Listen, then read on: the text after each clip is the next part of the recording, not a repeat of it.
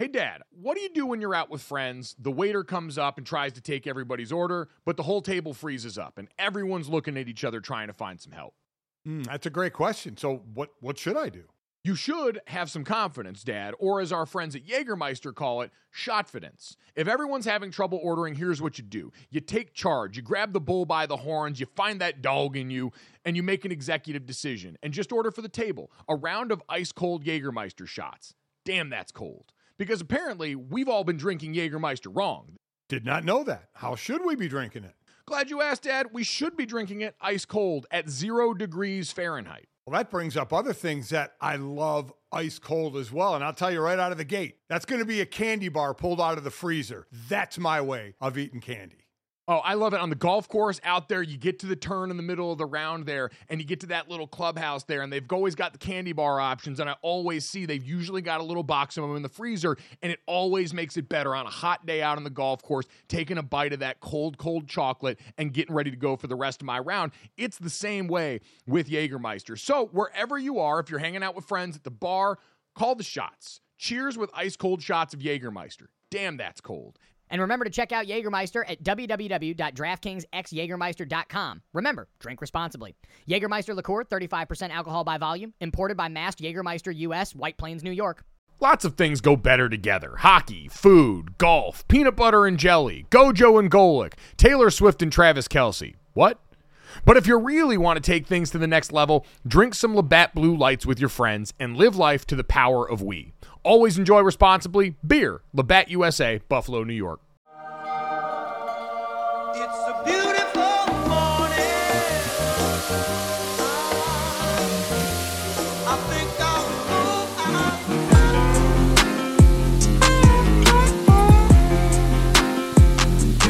What's up, everybody? Welcome to Gojo with Mike Golic Jr. That is me. With me, as always, actually in person today, super producer Brandon Newman. Brandon, hey. Hey, can I touch your face? Hey, boy, sure. I mean, if you really want to. You wash your hands? I did the back hand side.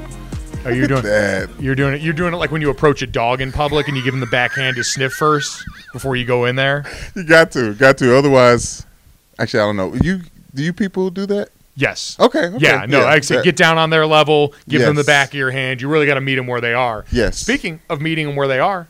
Oh, shit. That's what we're doing this week. We made it, yes. Brandon. This is the first of our week of podcasts, live, well, recorded technically, but live in person, yes, on the ground, yes, in Arizona for Super Bowl 57. I'm very, very excited, Mike. We're here in Arizona, in our hotel, our host hotel.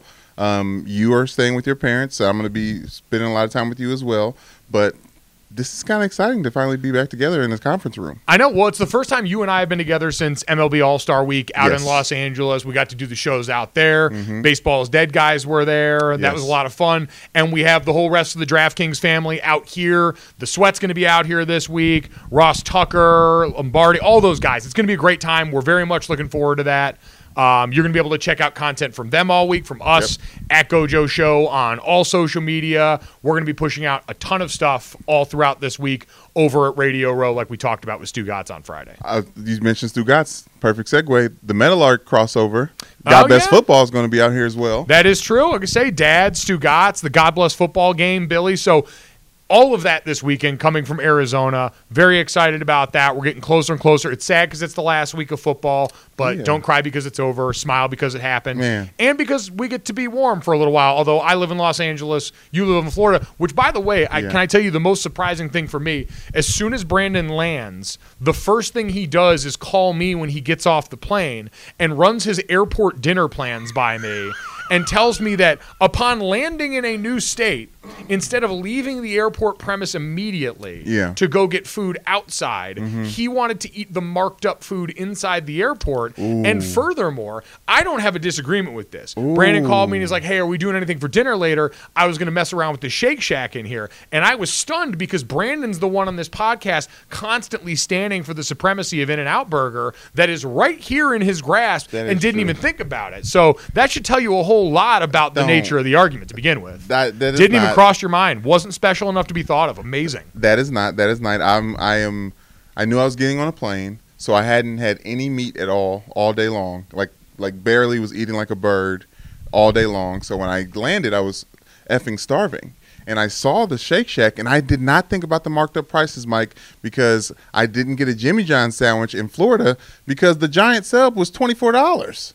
Now, now obviously we're company men, and I'm going to expense these things, so there's that. But as the good Lord intended. Amen. But DraftKings has a certain cap per day, so I didn't want to spend all of it on Shake Shack. But because I ate like a bird, like I said, I had plenty of money to spend on Shake Shack. I finished it. I'm a little bit in the beef coma right now. You had a bunch of DiGiorno pizza before you got here, so we're all hyped up on sodium. We're ready to go for this, and Yes. it's important. But I maybe at some point this week, you and I will make the pilgrimage to In-N-Out. Yes, okay. And I did skirt around that conversation. We'll figure out the middle ground in this, since it's become one of the core arguments of this show. As always, make sure you download, subscribe, rate, and review Gojo wherever you get your podcasts. Leave us a 5-star rating. Leave us a review. And check us out all this week, especially on the DraftKings YouTube channel. Got nice cameras, fun lights out here. We're in the same spot. Bunch of people are going to be rolling through. It's going to be a great time. And, Brandon, we mentioned it's the last week of the NFL season. Yes. Which is sad. We came off this weekend the Pro Bowl, the newly imagined Pro Bowl. So it was like our last little appetizer sampler. Yeah. It's like the Pro Bowl now is like the free basket of chips they bring out at a restaurant. Where Yes. I would Or the argue bread. it's not the most important part of your meal at all anymore. It's almost an afterthought, but at the same time, when you don't get it, all of a sudden you're looking around going, this is kind of weird, and this year we got a new version of it. So it's like your favorite restaurant all of a sudden changed up what chips they use. Or maybe they don't do the house-made guac anymore. It's just salsa. I like that analogy, Mike, especially since it was stripped down of seriousness in a way, all the way down to their attire, Mike. When I saw the Pro Bowl and saw that they were literally just wearing T-shirts and shorts, like less than what you would see in a 7-on-7 competition, I was like, oh, they're really reimagining these things. And I think this chips is a great analogy because instead of like a bowl of chips, it's like a little bag to go from Chipotle. Like that's what it felt like. I was going to say it's like when the restaurant hands you the disc chip and asks you to break it up yourself. You know, when they give you the large circles and you got to bust it up yourself, and there's something kind of exciting about it, but then you're like, I have to do too much work to make this fun. Yeah. That's kind of what the Pro Bowl Sunday felt like. We talked about the games on Friday. The stuff they did on Thursday, awesome. Water balloon toss, all that stuff, sign me up. Every day, twice on Sunday, seeing all-world athletes, multimillionaires who put their bodies on the line, get owned by lawn games that we play as kids. Yeah. Incredible. Yeah. Getting to the flag football game on Sunday, could have done without it. Didn't really do a lot for me, especially once I saw that you could rush.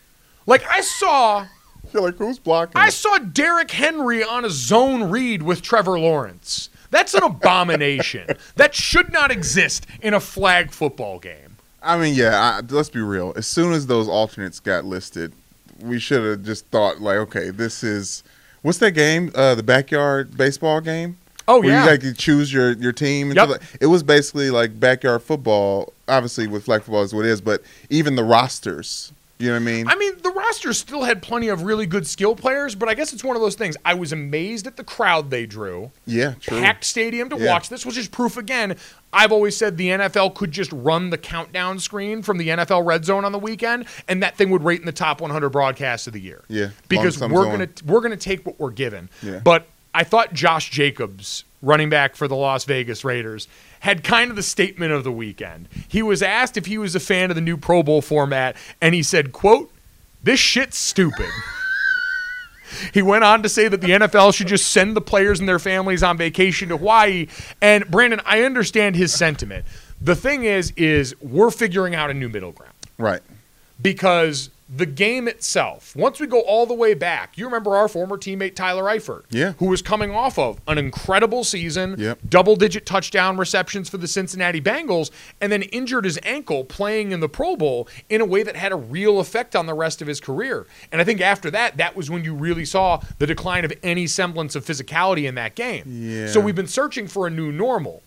And it's to make good for the fans, right? You got to have the players in front of the fans. That's sort of the give.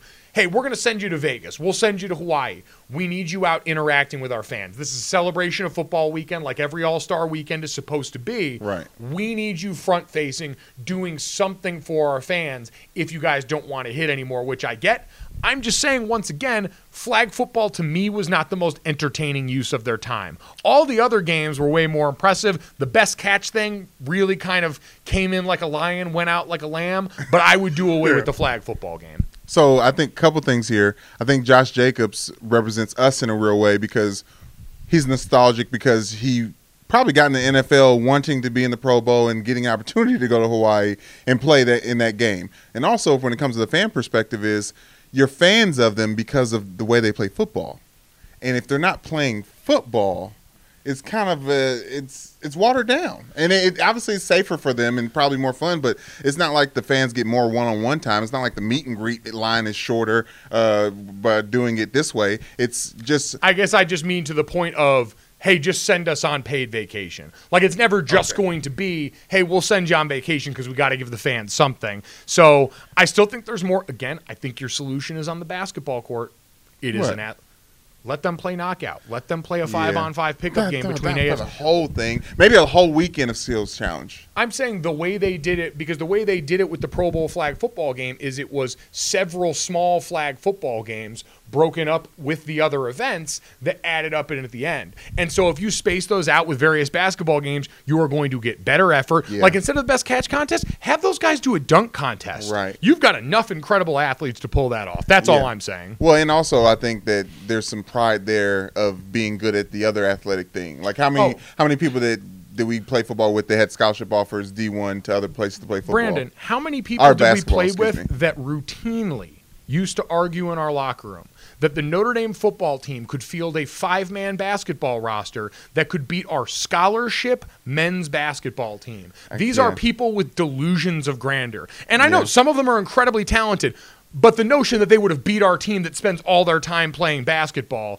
even the Notre Dame men's basketball team that has not always been, the Elite Eight appearances that we saw with Pat Connaughton and Jerry Grant, but still a group of dedicated D1 players. Like, that is what lives inside football players, is that kind of irrational confidence. It's true, though. There's some validity to it a little bit because in my time at Notre Dame, some of the more athletic things I've seen on a basketball court was some of those runs. Oh, no. I'm saying athletic I get. Okay. But it's the skill portion of these things. True. Yes. Dribbling with both hands and whatnot. Yes, exactly. Being able to finish with the opposite hand. So I still think that would be the solution for the Pro Bowl. So we'll wait and see what happens with the rest of that one. Overall, had a good time with the weekend. I thought a lot of those things really did play well. And now I think it's good because who says we have to run it back the exact same way next year? Take the feedback from stuff like this and then figure out what the best possible meeting in the middle is for everybody. I was going to say, I think even if they do it this same way, if they push it to after the Super Bowl, like we're used to, maybe a little bit more hype.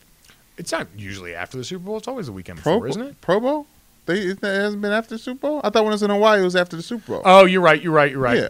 Either way, I mean, going back to Hawaii, I don't know, the value of replacement travel-wise for me in Hawaii has always been a conflict. I get to go to the Pro Bowl when I was a kid. My dad used to cover it for NFL Live all the time. Yeah. And so I was getting to meet Jonathan Ogden and those guys back in the day. And it was awesome, but it's a really long trip. And you can have plenty of fun in Vegas and some of these other places without nearly the plane ride. So story for another day there. Yeah. That's the last chapter of that part. We get to turn the page to Super Bowl week now, which is exciting. We have plenty of prop bets that we're going to get into along the week. I feel like, Brandon, so we had to make a pick with DraftKings here. Mm-hmm. Right now, I have on paper picked the Eagles. Yes, and I like that pick. Every single day, I get more nervous when I watch Patrick Mahomes. I don't know what this is going to look like at the end of the week. I see the injury reports come out all last week. You've got so many of those Kansas City wide receivers listed as questionable. Juju Smith-Schuster, Kadarius Toney, all these injuries that we know they limped out of the AFC Championship game with. But the Mahomes thing, as we set up this week, is just looming in the distance for me in a way that scares the hell out of me. I hear you, but in my recollection of watching Patrick Mahomes, it seems like unlike the Patrick Edward Brady thing, you don't get a chance to see Mahomes on the field in the last drive. It always seems to be, okay, Patrick did his job. Now the defense, special teams have to stand strong and finish things out. I haven't seen enough of Patrick Mahomes finishing games Well, for me to be really afraid of him. But after that peg leg game he had. Well, the peg leg game, you go back to last year against Buffalo, the getting down the field in 13 seconds. Oh, my gosh. Yeah, He's that's got true. it all. It is just the rest of the team holding up. Right. That Chiefs D-line that looked so good last week against a banged-up Bengals line, is it going to look the same against the monsters that are led by Jason Kelsey and company up front for the Eagles? There's a ton of football reasons that we'll get to that I very much trust the Eagles team as a whole. I mean, Jalen Hurts' injured shoulder and the existence of Patrick Mahomes, who, like, also selfishly, I want to see Mahomes continue to accomplish great things so we can watch this great stuff unfold, but the Eagles are rolling into this healthy in all the right places at all the right times. It's going to be a fascinating test of my willpower this week to see if I can stick with that pick. So you all heard it. You all know right now. And while Stu got said it's fun to go out and give different picks on different plays, I'm going to try to have some integrity this week as we dive further and further into the matchups that go along. Again, some of our favorite prop bets on this one. By the way, I'll give you this one early on. Kenneth Gainwell, over-under in rushing yards. I believe the last I saw it on DraftKings Sportsbook set at 19.5 yards. yeah. Wild for a guy that's gotten double-digit touches each of the last couple of games, has done a great job spelling Miles Sanders, went over 100 yards in their game against the Giants, I believe. So that's a guy with just the volume and the way his role is in this offense right now. He only needs one. And when you've got a quarterback like Jalen Hurts that does so much damage in this, the over on that seems like easy money to me. No, I'm giving you that one for free right now. I don't like that because Boston Scott exists, and he's been on a heater. Boston Scott is on a heater inside the 5-yard line. He's got his area. Okay. I'm saying Kenneth Gainwell in the open field. That just feels like a free one. But again, we'll get into that as we go on all week. Before you move on, though, I always like to go opposite of you, and I think I do like the David and Goliath story that's matching up with Patrick Mahomes and just how great that Eagles' entire roster is. If Patrick Mahomes pulls the upset, this is more legacy stuff for him that obviously in the year that he's going to win the MVP. I know that's the thing that looms over all of this is they bet on him being a player that his sole presence would impact the team enough to absorb the loss of Tyreek Hill and the other things that we've talked about. And that bet has proven true at every step of the way. So betting against him here feels like a dumb thing to do, but this Eagles team that has had a much easier road to go through the NFC does look like the armored car that we've talked about. So it is going to be a week full of these conversations with two very exclusive exceptions to this. Because normally during Super Bowl week, nothing cuts through the talk. We are all happy to bask in the glow of the NFL for one more week before we get on to, the remnants of the Senior Bowl that just happened this weekend, the Shrine Game. We move on to the NFL Combine. The NFL never stops, but the NBA starts to take center stage. March Madness is coming up here pretty soon. You've got angry, grouchy old Jim Boeheim popping off already. Tale as old as time. Song as old as rhyme. But this week we're going to have two things that cut through the fray. One happened this weekend in that the Brooklyn Nets star point guard Kyrie Irving demanded a trade. And in record time, it feels like Brooklyn felt like they were willing to oblige him. Okay, record time, but also it felt like it was something that was just left in the queue. Like if you was to stop that trade market value when he first asked for it, it was probably 40% uploaded.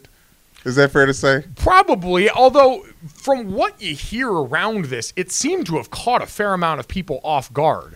When you looked at the Nets season, they had been near the top of the East. I believe they had been sitting about fourth as of late, fourth and fifth. Kevin Durant out being injured. They had experienced a bit of a slide during that time.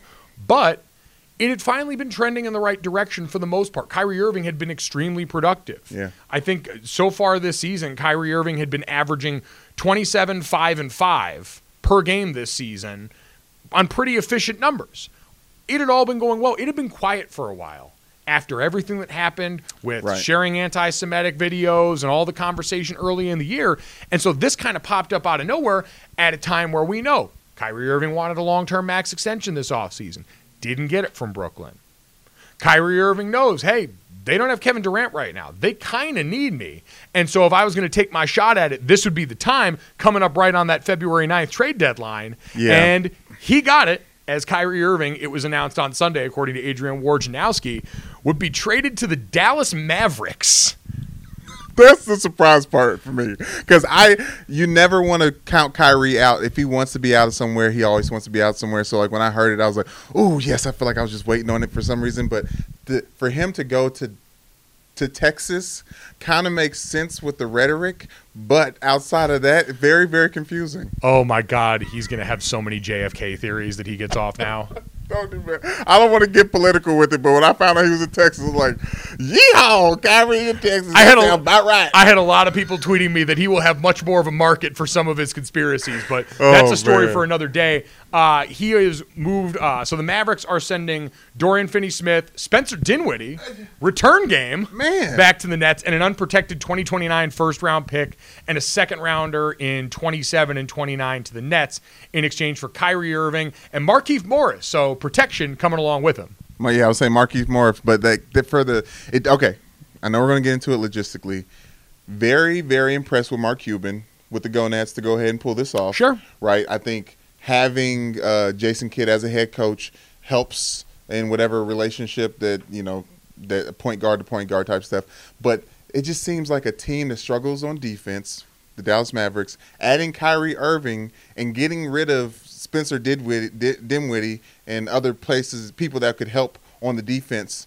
Seems like I don't know. What are the Mavericks trying to do? Well, they're trying to go all in right now in a tightly contested middle of the West, right? So the Mavs are in 6th right now. They are all of 2 games behind the 3rd place Sacramento Kings, and also on the other side, only 3 games ahead of the 13th place Los Angeles Lakers. Okay, I'm just saying, that's not to diminish the Lakers. We'll talk about them in a second. Yeah. But that middle group of the West, outside of really Denver, that's really heads and tails away from everyone now that Memphis has fallen back down to earth a little bit. They're 4.5 games ahead of the Grizzlies in first place. Once you get to Sacramento, 3 through 12 is in a pretty bottlenecked area. Yeah. And so Mark Cuban's saying, hey, at the trade deadline, we're going to go all in. Luka Doncic is playing MVP basketball, obviously banged up right now. Yeah. But the thought of getting those 2 back at first struck me as a bit strange, right? One, I think it's just because of the jersey. We had already photo-edited him into so many Lakers uniforms. Or Clippers. Right.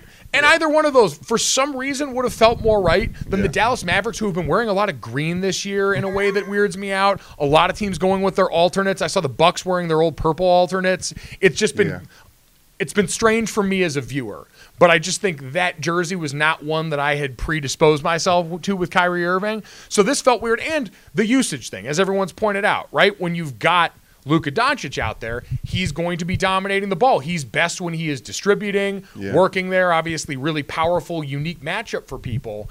It seemed weird because Kyrie Irving is another ball-dominant player. Now, he just came from playing with Kevin Durant, was playing with James Harden last year, although they didn't really play much with each other at any given point because of the timing and all that. 16 games those 3 played together. But he's also in the past played with LeBron James, who, while Luka doesn't necessarily qualify as a point forward, it's the same idea. True. Big-bodied ball handler who's also going to dominate a lot of the touches. So he knows how to do this. I think the biggest concern now is just, can you hit this quick before what seems to be the inevitable part of the Kyrie Irving lifespan happens and things go bad for you on the back end? Gosh. That's just where we're at this point, Brandon. There's too much proof for us to look at it any other way than you've got a shelf life time-wise with Kyrie before things inevitably start to break down. No, I wouldn't say that. I would say that a lot Where of has that that not been true? I said a lot of that has to do with the ownership front office decisions that Kyrie has constantly had an issue with, and everywhere he's been, there's been plenty of tumultuous situations there. I mean, haven't you ever from the Celtics to the Nets to before that with the Cavs? Like, I'm just saying, after a while, it's that saying we've said on this podcast before: if everywhere you go smells like shit, he wipes. It might be you. Listen, I think Kyrie this may be the most. Kyrie is not blameless in any of the spots that you mentioned, right? He called years later and apologized to LeBron James for trying to get his way out of there, for not understanding what it took to lead. You get to Boston in that situation, then when all of a sudden the youngsters figured out they could do it, and there was the friction there. And then now in this situation in Brooklyn, the guy missed a bunch of time because of everything around the vaccine, which if you want to extend grace because it was a global pandemic, extend some grace because it was a global pandemic and things are different, but he had a lot of agency in the way that things went. and those ways that things went constantly had him at odds with everybody else. At some point, Kyrie is the common denominator in all of this. So all I'm saying is, if you look into the past, if you're the Mavs, you've got an incredible basketball player on your team, one of the most skilled point guards to ever play the game, and a guy who, again, because of who and what he has played around in the past, I think can actually find a way to get in where he fits in there.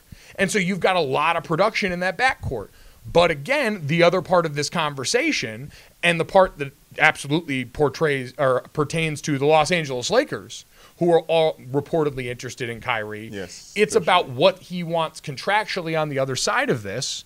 And if you're an organization, are you willing to commit 4 years and the almost $200 million of max money to Kyrie Irving on the other side of this, knowing how this is eventually gone at so many stops? That should be a no-brainer. That should be a no-brainer because the front office should know if they have their SH together, then Kyrie be happy. Because one thing we found out is after the whole him wanting a trade and Joe Tsai and what's his name?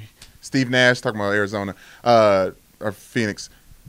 All that stuff happened. I think we saw Kyrie turn it on in a real way, the basketball on, to the point where we're like, oh yeah, like we've seen him turn the basketball on at all these spots. But I think he's had to turn it on in other places where I think now that faucet is leaking. Like I think he consistently just wants to play basketball, and now that he had his value back up by playing basketball, he was like, let's get back to the conversation. I still want out of this place. I'm sorry, Kevin Durant, this is your team. It was going to be his team anyways, and we don't know what ego's leading into that either. But I Brandon, think now, again, to the point about it being Kyrie, he was there because Kevin Durant and him were reportedly so close that KD wanted him there.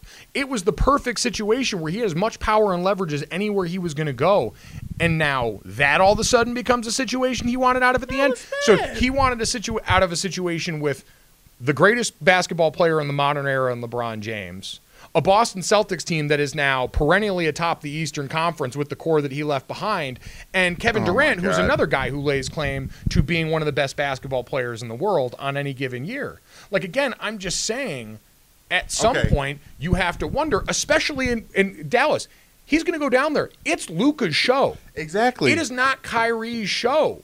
I think And he's so they comfortable are with that going to now. prioritize Luka and not Kyrie Irving. And so what about anything that we just said and all those spots where someone else was prioritized over him and then it ends up not going well makes you think this is going to go better?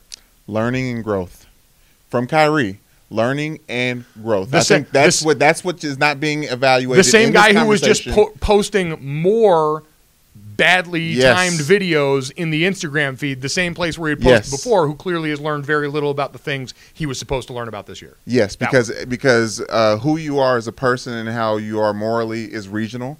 And it is important for him to be in a place where he's going to be supported. And he can't be supported up there because he's ruffled enough feathers and he needed to get the hell out of there. And I think this might be a nice resurgent year for him, or an area for him to get close to Luka, see what it's like to play with LeBron again, and just kind of get back into the groove of, I think he's done trying to build the teams. There's a long point in time where all these stars were trying to do the LeBron James thing where they're like, okay, I know the guys, I know the decisions, I can put the team together. I think Brooklyn with the James Harden, Kevin Durant, and Kyrie Irving was the first time they all looked at themselves in the mirror and was like, oh, okay, maybe this is harder than I think. It isn't as simple as just putting the names on the roster and us throwing the ball out there. I think Kyrie has learned that now to the point where he is at a place now in Dallas where there's a lot of decision makers that he trusts. What makes you say that? Like, what has Kyrie shown you that makes you say that? I'm genuinely asking. I think the fact that he's leaving, the fact that he is still committed to leaving the Brooklyn Nets tells me that he has grown in the way that means that he knows this isn't going to be a good place for him anymore. I just don't know how we can look at any of this and see growth. Like, maybe the situation in Brooklyn had overall just soured. This was a place where, I mean, it was bad in large part because of his role in all of this. Jacques Vaughn has nothing to do with his role there. Like, I think there was the hiring of Steve Nash. Let's not forget how controversial that was at the time. Maybe that was just a bad hire altogether. Maybe Joe Tsai made the wrong It was, decision. but Steve Nash didn't have Kyrie Irving off the court for as many games as Kyrie was off for.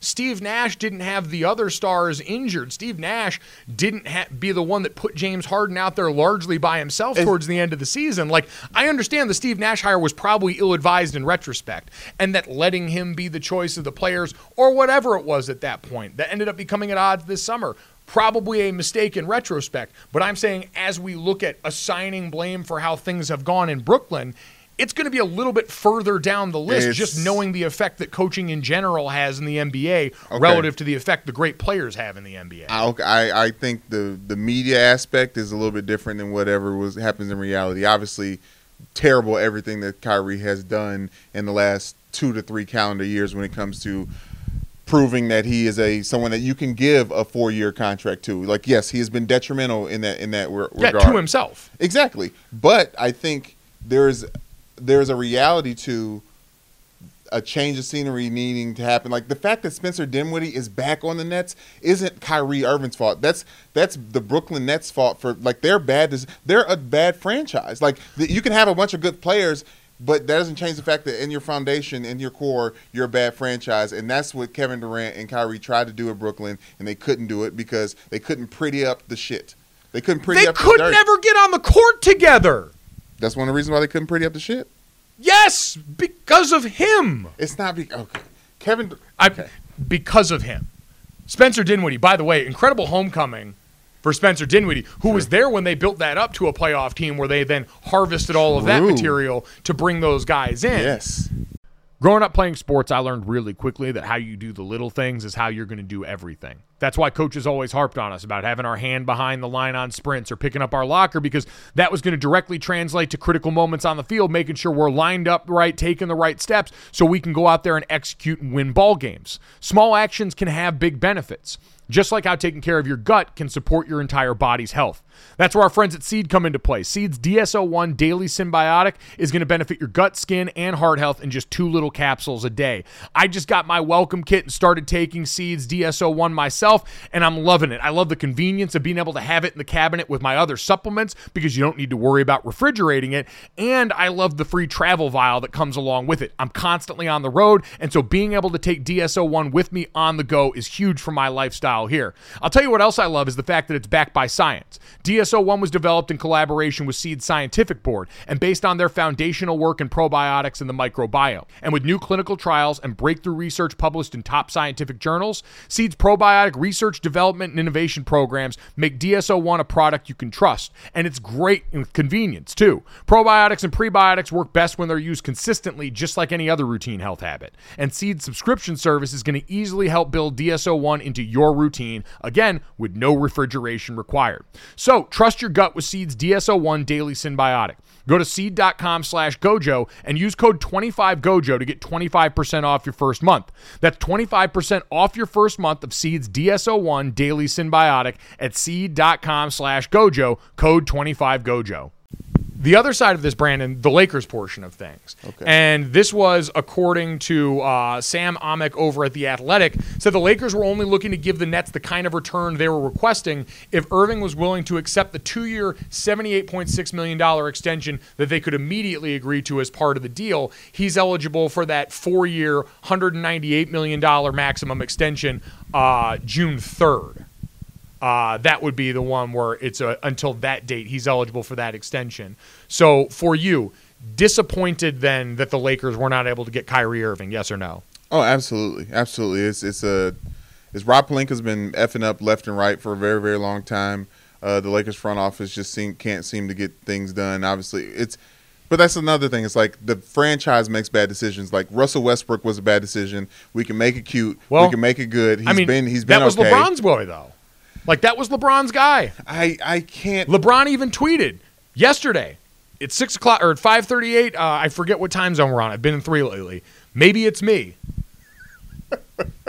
Which, by the way, huge miss on Grammy night for LeBron James not to go, it's me, hi, I'm the problem, it's me. Taylor Swift was at the Grammys looking phenomenal. Okay, I don't know what okay, good. I'm happy for her. She's really leaning into her Midnights era. It's incredible.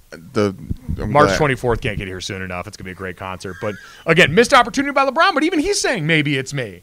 He understands the importance he has in this. It's not him. It's your buddies, though. It is Rich Paul and his relationship with Rob Pelinka. It is Jeannie Buss. It is the Lakers franchise that can't seem to stop shooting themselves in the foot. Like, I think that Kyrie is still in play for the Lakers because I think Kyrie, as we've talked about and as we're arguing about, is a long-term option as a star for a specific franchise, pending on all the shit that goes along with it. So it sounds like, according to you, players have no role in any of the things that go wrong in these franchises. Not no role. I mean, Kevin Durant, if he had a different shoe size, maybe they'd be going to the Eastern Conference Finals. So you're willing to blame him for that and not Kyrie Irving for anything that went on in Brooklyn? I mean, Kyrie, he put 60 up on the Magic. Kevin Durant lifted that team by his damn self. How dare you? Okay, Kyrie was never that guy. That was. I Kyrie's just want to know problem. why No, you're that was- defending him so much. Because Kyrie, This has become fascinating to me now because, is this because I'm, criticizing him? No, it's not. It's not a you thing. It's not because of you. You are the problem. It's you. There you go. You get it. I think Kyrie, after the LeBron James saga in Cleveland, likened himself as a star, a superstar. Then he on the went court, to Boston. He isn't a superstar. He is not. He is not. He's not. He's not. And I think he learned that in Brooklyn. He learned that in Boston, that he can't handle all the outside stuff that goes on with being an A guy. Like, I don't know when he shows up to practice, but I don't know if he's greeting everybody. You know what I mean? Like, I think there's a little bit to the leadership stuff that Kobe talks about, that Tim Duncan talks about when he opens his mouth, that we don't see from Kyrie. And I think he's realizing that he really likes being souped up Robin. Like, he likes being Darkwing, or that's not Darkwing. What's the... I don't know. does You would know Robin that go to? reference. I know, Is it it's Nightwing? DC. It is Nightwing. Thank you so much. Thank you so much, Dick Grayson. But anyways, he realizes that, I serve myself better as a A+1 like I did when I won my first championship with Cleveland. I think he learned that in Brooklyn, and now he is humbling himself, not humbling himself because, he's going to get the money wherever he needs, and he still wants that max contract. Whatever the figures for will be what the figures for, but it will be after he continues to prove his worth with a star like Luka Doncic right there. Because I don't think he wants to go somewhere and be the one lone star. He doesn't want them problems. I mean, he wasn't the lone star in Brooklyn.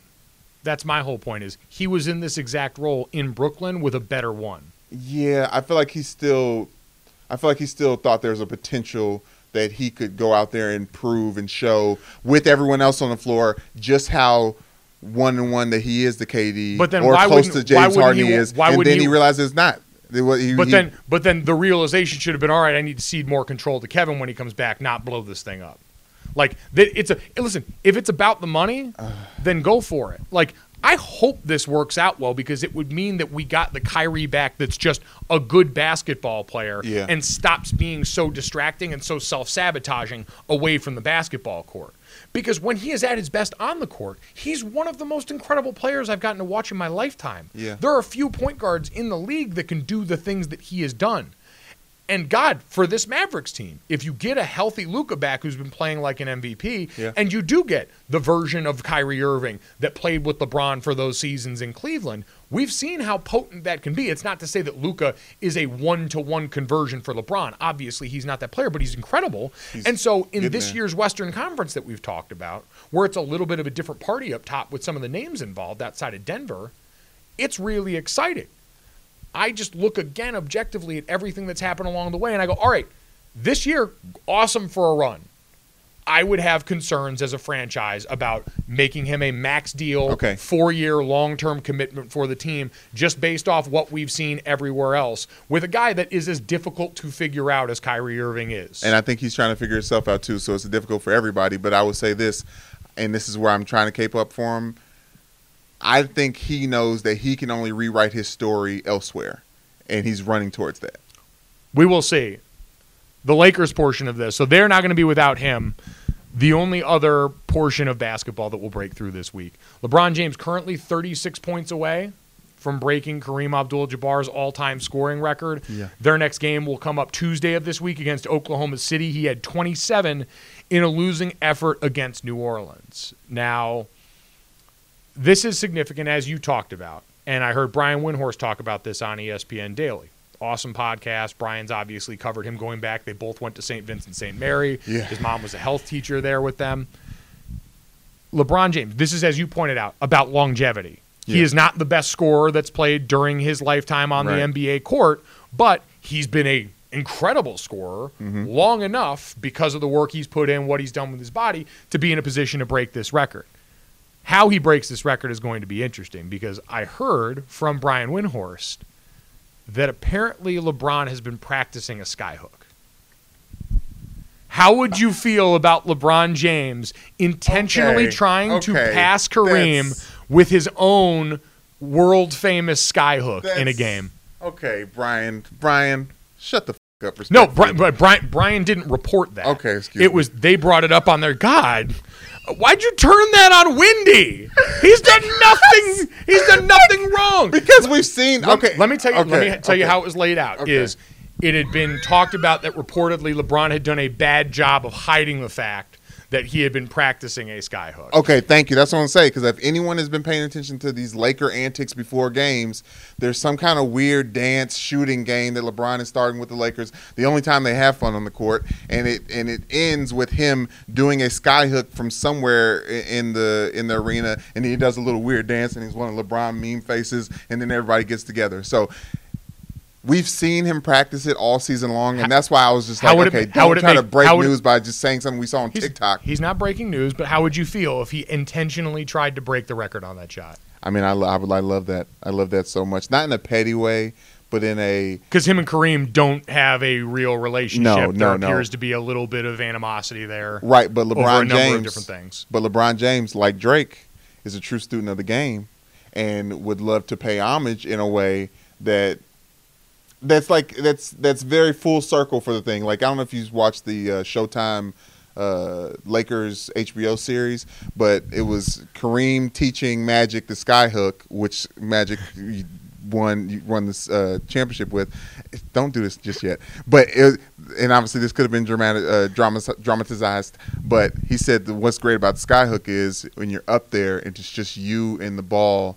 And it's a very solitary, like, alone thing that happens, which is what Kareem is infamous for, is just kind of being a loner and being by himself. And LeBron's the exact opposite team guy. So I do think in a symmetrical form of the NBA and surpassing Kareem, it's LeBron being too much of a like he's thinking about his movie a little bit too much. Like he's being too drama. He's all TNT right now. He's always done that, though. Like the "Hey Cleveland, this is for you." Did that feel spontaneous to you? Like, I mean, not spontaneous, but from the heart. I mean, it was from the gonads. It was from the heart that I'm sure he had planned. He's a guy who's had a camera on him since he was a teenager in high school. Right. Those interviews were great. I'm not even saying he's wrong for it. I'm just saying that's a guy that's fully aware of how he's presenting things. Yeah. Fully aware of the moment that he's upon. Okay. And knows this Lakers team's in 13th place right now. It's not like you're constantly – like you're still very much in contention because, like we said, it's bottlenecked in the middle of the conference. Yeah. But this is a guy who also understands. All right, history is the next thing on the docket. That's going to happen this week. Either in that game against Oklahoma City or the one that they have up next after that. And so he's just ready for the moment the way he's always been. Like, that's the one thing I thought about a lot as this record was coming up and where LeBron sits and everything, because everyone always asks, like, the LeBron or Jordan thing. Yeah. I've realized that I think the reason I've always leaned LeBron, in part because I've seen him so much more during my lifetime. Yeah. But it's also that fact of he was always ready. More than ready for every moment. Like this is a microcosm of his career where for Michael Jordan, you could argue so much of the psychology of the way he is, the most ruthless competitor in the history of the league, was because didn't make the JV team in high school and had to go play in college and all these things where he wasn't the chosen one at 16, 17 years old. Yeah. Where LeBron was supposed to have been this from day one. True. And he has been this since day one.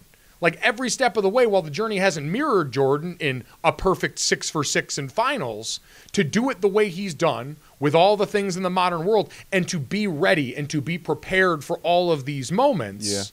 That's been the amazing part, is that every step of the way. And so it should be no surprise that he's practicing the sky hook to be ready for this, even in a way that feels a little bit too Hollywood for us, because this guy's been Hollywood since he was 16 years old. He doesn't know anything else, and the fact that he still managed to do all of this is amazing. I hear you, but I think saying he's Hollywood is a little bit too much of a slight for. I don't mean that. I know you don't, but I think it probably a better term for it is storybook. Yes, because when you talk about early LeBron, like it's not just him coming to the NBA, one of the last players to go straight from high school to the NBA, but it's the Eastern Conference Finals, the three over the Orlando Magic with Dwight Howard and it was.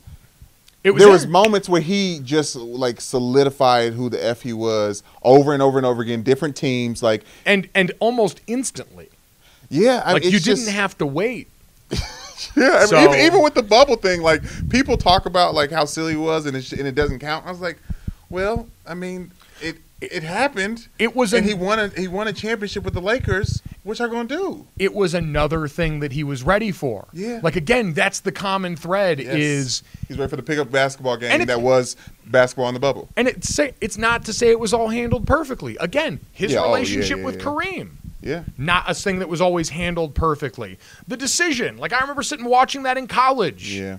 Like not always handled the best. I mean, his relationship with Michael Jordan, I mean, whatever it is, like I think there's a reality to he's fighting against a lot of forces, and through it all, he's not only been one of the best basketball players and arguably the best basketball player that ever played the game, he's now surpassing a milestone that everyone said was never going to be surpassed. Exactly. So it is amazing, and that's why when it comes time and Tuesday rolls around, if he breaks it then, in the middle of Super Bowl week, that will be the thing that cuts through. On Wednesday of Honestly, also great timing because Radio Row and everything really only gets roaring Thursday and Friday. True. And so if LeBron knew content, the way we know he knows content, he does. Wednesday seems like a good day to go ahead and be the center of attention on this. So sound the trumpets, it's horse racing time. So saddle up for the action with DK Horse, an official DraftKings affiliate. Right now, new customers who download the DK Horse app can get a 100% deposit bonus up to $250. Just deposit $25 or more and complete the playthrough requirement. Wager on your favorite horses, then watch the races live right in the app. Download the DK Horse app now. New customers get a 100% deposit bonus up to $250 when they opt in with code GOLIT. Only on the DK Horse app. Gambling problem? Call 1-800-GAMBLER. 18 plus, 21 plus in certain states to open or access an account and resident of a state where DK Horse is available. Eligibility restrictions apply. Void where prohibited. One per new customer. Match calculated on first deposit up to a maximum of $250. Deposit requires 2-time playthrough of settled wager within 168 hours. Bonus released in $25 increments. Deposit and eligibility restrictions apply. See terms at dkhorse.com. We will wait and see on that. Tons of NBA news to start off the week. We're looking forward to football news the rest of the week, but more so, Brandon, we're looking forward to this because the rest of the week we are going to be live recording over at Radio Row. We're, again, recording in hotel executive room right now or conference room, which is awesome. It's incredible. We've had a great time in here. Love it. But this also means this is probably the last time you're going to be singing this week. Yep. So we wanted to really send off this, that, and the third singing-wise in style this week as best we possibly can with one that's very near and dear to us, Brandon. Yeah, Mike. So I have to ask you the question, do you know what time it is? I do, Mike. I know exactly what time it is. And this time around, you do too. This is a song that I didn't even know existed until I met your white ass. But I'm very happy you brought it into my life, and it was a very special moment for us in the media landscape that we had no idea about. But I want to do a little duet. Is that fair? Oh yeah. Okay. I don't know. I don't know where it starts. So it does. It starts right there actually. So you got to shit. rewind it a little bit. Okay. Let me see. Okay, wait. All right. You ready? Okay, no, you got to go back a little farther than that. God, I mean, you didn't give us any runway. I mean, usually. All right, okay. One more time. Here we go. You ready? Shut up.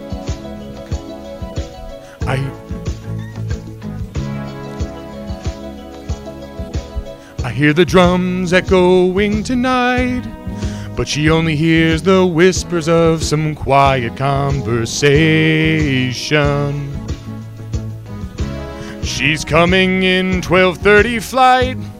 The moonlit wings reflect the stars that guide me toward salvation. I stopped an old man along the way, Hey! hoping to find some old forgotten words or ancient melodies. You're killing this.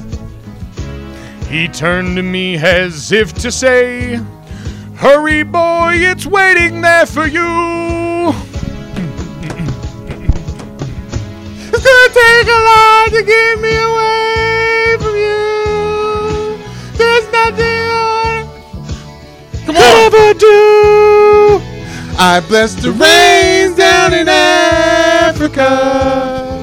It's gonna take some time to do this, that, and the third.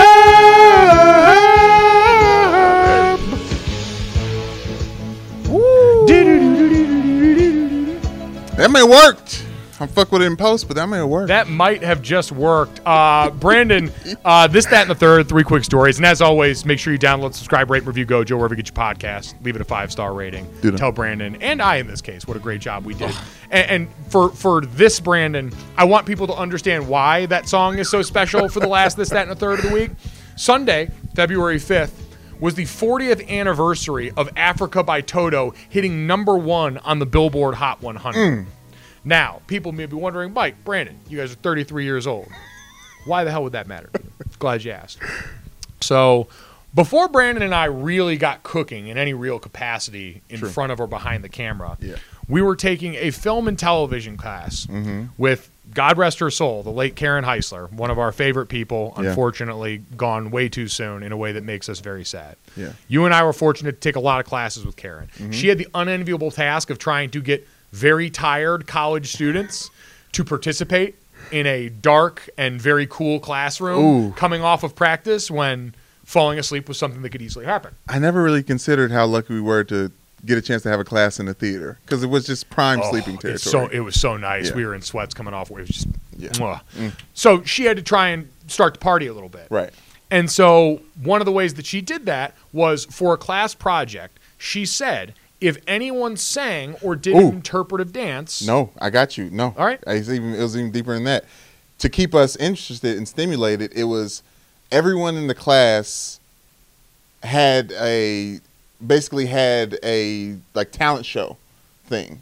Yeah, and it was if you did a song or interpretive dance, you would get an A, no questions asked. Like even if don't remember that. That was how I remember it. Was sold to you as if you did a song or a dance, if you did something creative, you were going to get high marks. She wanted for that project. Yes. She wanted people to put themselves out there and go hard for that project. Yes. And so you and I decided for some reason. Well, this was I did something else.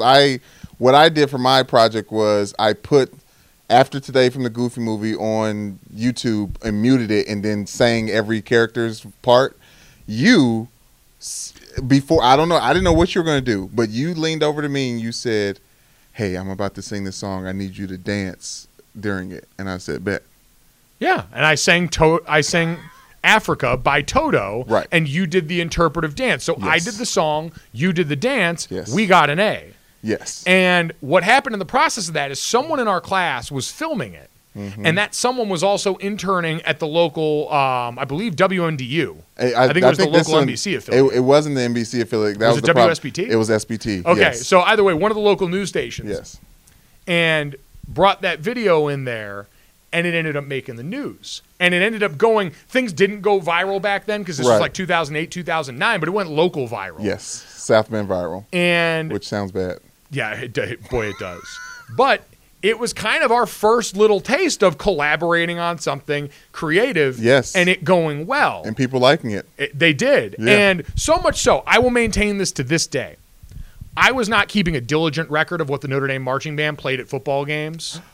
But not long after that, Toto from Africa by Toto started making its appearances played by the band at football games. Yes. I think in no short order because of what we did. I think we made that. Look around you. None of this was here before us. We created this.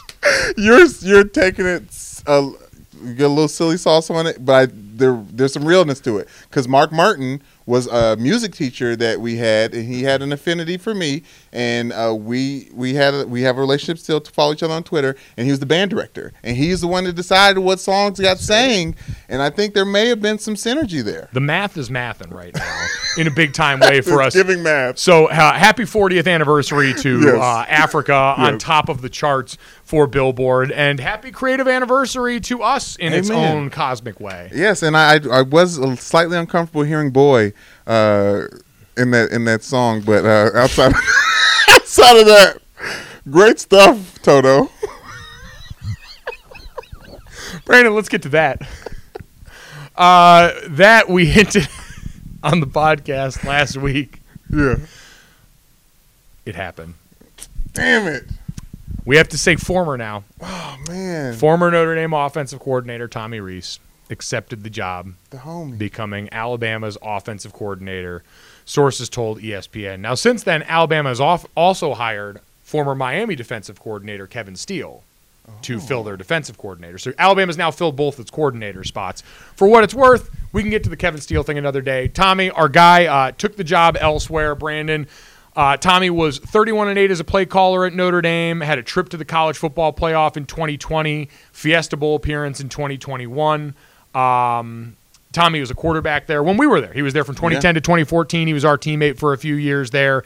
Most of his life as a player, his professional life has existed at Notre Dame, and it is going to be very weird seeing him wear different colors this fall. And enjoy it because that's what he does out there. He's just loves like coaching up these young men, and I can't fault him for having an opportunity to learn under Saban and get that experience, Mike. And I'm extremely happy for him. But it's one of those things where it's like when it's your friend, like they're great at it regardless. You know what I mean? And like that's so for him to get validated in this way is really special. But I don't know. I feel my heart goes out to him.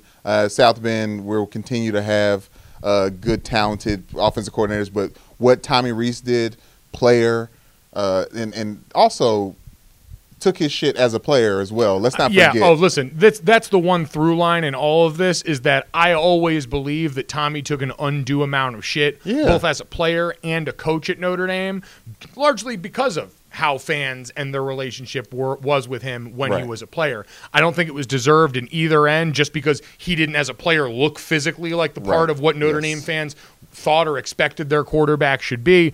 But what he was tough, unbelievably prepared. Like when Tommy was under center, you knew you were going to be in the right play every single time. Yeah. You knew he wasn't going to be moving around, but you knew he was going to be where he was supposed to be and when. And that was what translated to me as Tommy Rees, the player, going to Tommy Rees, the coach. Yeah. I always laughed. There was the notion when he came to Notre Dame that he wasn't going to run the ball enough. Mm-hmm. Tommy Rees, who when he was in the locker room with us, I remember one day we played this game where we asked everyone, if you could come back reincarnated as a different position, what would it be? Tommy said pulling guard. Like, Tommy Rees, it's wild to think about the house he lived in. It was Dan Fox, who was a linebacker, and then Chris Watt, who ended up playing football in the NFL as an offensive lineman, is back at Notre Dame as an assistant offensive line coach. Tyler Eifert, who was a first-round pick at tight end by the Cincinnati Bengals. First tight end off the board. And then Zach Martin, who's going to be a Hall of Famer and maybe one of the 2 or 3 best guards in NFL history. God. All lived in that house. And now Tommy's going to be probably, I'd imagine, I don't know the figures, but probably one of the highest-paid coordinators at one of the best gigs in college football.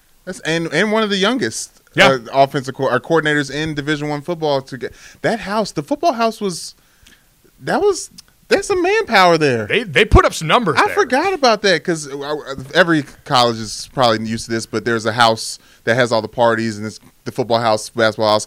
And when they got deemed it, I was like, yeah, okay, I guess everyone else is out the game. Like, sure, they can have it. You know, they got enough beef over there to be the football house. But damn, intellectually, balled out like that. And then I don't know, like Alabama, like for Alabama fans wondering what you're getting. Yeah, I truly think one of the best play designers, someone who is as creative with the personnel that he has as anyone in college football. Yeah. Because remember, it was never perfect as far as who was available. We know at the quarterback position at Notre Dame, there's a lot of excitement around Sam Hartman because we haven't for a long time had extreme talent there. No. Ian Book was very productive.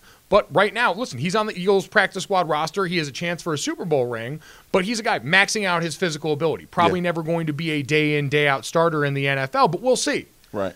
But him and Tommy were able to make some record-setting numbers while he was in South Bend. This past year, starter goes down early in the season. Drew Pine comes in. You've got one proven weapon on offense, and they're able to make that sing to the tune of 9 wins over this season. I think this is a guy that is very creative with the resources at hand. He is old school in his approach. We saw that in some of the stuff captured there, but I think Alabama fans should be excited. I know the standard down there, and with what we saw just happen with Bill O'Brien, Tommy not always, I think, being fully appreciated in South Bend is going to be good training for him probably never being good enough for anybody down there either. Yeah, it's in his DNA a little bit too. I remember always telling him that he looked like he should be in a cubicle somewhere, and I never thought about adding fuel to that fire, Mike. But Mike Floyd talked about it to me one time and said that Tommy made some of the best checks that he had ever experienced as a wide receiver inside and outside of college football. And there's just a level of he's thinking way more. He listens more than he talks, and not enough people can say that. Yep. And Tommy's just a special breed in that way. Yeah, I just think, he's got an NFL background. He spent time with the Chargers organization after he did his GA stuff at Northwestern before he came back to Notre Dame. So I'm excited for the opportunity for him down there. It is rooting for Alabama, though. I know. I just thought about that. I know. It's a tough spot to be in, but for our teammates, I'll almost always root for you wherever you go. Yeah, like you said, professional development-wise, it is Yeah. a phenomenal opportunity, and that's not to say the Notre Dame offensive coordinator position isn't a great one and a coveted one. I saw The Athletic had it ranked the second-best job opening in college football right now because you've got two, an All-American and likely a future All-American coming back on the offensive line on the other side. True. A quarterback who was 4th or 5th in the Heisman odds the last I checked, and a team overall that won 9 games in its first year under a new head coach. Notre Dame's going to be fine there, but this as an opportunity, what Alabama has been as far as making guys and putting them in a position to go on to climb the ladder the way they want to. It's awesome. Tommy with a bunch of Michael Mayers. Yeah. I mean, my God. dangerous. Yeah. Nope, going to be very exciting. So excited for Tommy. Congratulations to him. And we will wait now and see who Notre Dame does replace him with at offensive coordinator. Bunch of names out there. Story for another day. The NBA playoffs are heating up, and so is the action at DraftKings Sportsbook, an official sports betting partner of the NBA. With same-game parlays, live betting, odds boosts, and so much more, don't miss out as the NBA postseason winds down. And if you're new to DraftKings, you got to check this out. New customers can bet $5 to get $150 in bonus bets instantly. Download the DraftKings Sportsbook app now and use code GOJO. That's code GOJO for new customers to get $150 in bonus bets when you bet just $5. Only on DraftKings. The crown is yours. Gambling problem? Call 1-800-GAMBLER. Or in West Virginia, visit www.1800gambler.net. In New York, call 877-8-HOPE-NY or text HOPE-NY. That's 467-369. In Connecticut, help is available for problem gambling. Call 888-789-7777 or visit ccpg.org. Please play responsibly.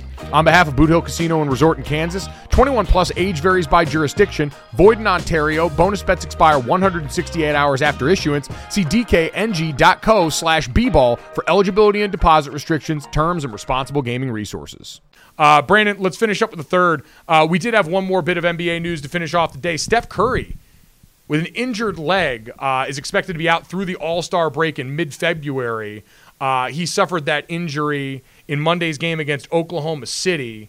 They got additional clarity on a potential timeline that will be established in the coming days. So it appears to be, I'm going to try and pronounce this, tears to the superior tibiofibular ligaments and to the interiosus membrane. That sounds like some Harry Potter shit. Yeah, or some Canada shit. But yeah, that does sound, and actually, I don't like that you said that because I didn't want to speak it into existence. But when we were talking about LeBron James breaking the record in Oklahoma City, you said he breaks it, and I thought about a leg, and I was like, God. oh, no. And then Bottle that up. Okay. Put it away. This podcast do this. Yep. No, they don't. Not this one. Not this one ever. Only podcast that has never cursed anyone. Us. Is that true? Right. Yes, it is true. Yes, it is true. That's exactly what we're going to rock with here. So hope Steph gets that recovery, like we said, in the Western Conference right now. The Warriors are 8th currently, which means you're 1 day away from being 3rd and 1 day away from being 15th at this point where they all sit. Yeah. And it's been up and down based off injury there, based on how they've come back together. It's been a bit of a struggle as we watch that core get older, and it'd be a little harder even coming off a year where they're defending a title, which is wild to say considering how this season's gone for them already. Yeah, Jordan Poole's stepping into his own though. Like those young players need Steph to be away for them to get better. So I don't know. It unfortunately may lead to another championship for them. Yeah, again, they're not out of it. This is still a team that I think plenty of people were always going to respect that championship medal. And if we had asked questions about it before, they got answered and re-upped on that this past season. And so they're going to get some of that. We wish Steph a speedy recovery. We wish everyone a great week here. We are excited, Super Bowl 57, to be out here with the DK fam all week. Again, if you enjoyed this, make sure you download, subscribe, rate, and review Gojo wherever you get your podcast. Leave us a 5-star rating and review, and follow us at Gojo Show on all the channels so we can show the people where we're going to be all week, Brandon. Is that okay? Give me the stink face. Yes, it is great, but I love a nice, cheap reason for a review. If you want to see anything specifically from us, with us, in Arizona, we will only be listening to the 5-star reviews with those suggestions. We will. You go to the front of the pile here. Yes. We might also source from Gojo Show on Twitter. Yes, if yes. you feel like kicking us to follow and yeah. checking it out there. Yeah. But again, as always, the 5-star ratings go to the top of the pile. Yes. So if you do have something specific you want to see, someone you'd like to hear from, a place that you'd like to be taken inside of, if you couldn't make it out to Scottsdale for the trip, let us do that for you. We're happy to help here. Also, make sure you check us out. Subscribe to the DraftKings YouTube channel. Check out the Gojo of Mike Golick Jr. playlist. Thanks so much. We'll talk to you this week in Arizona.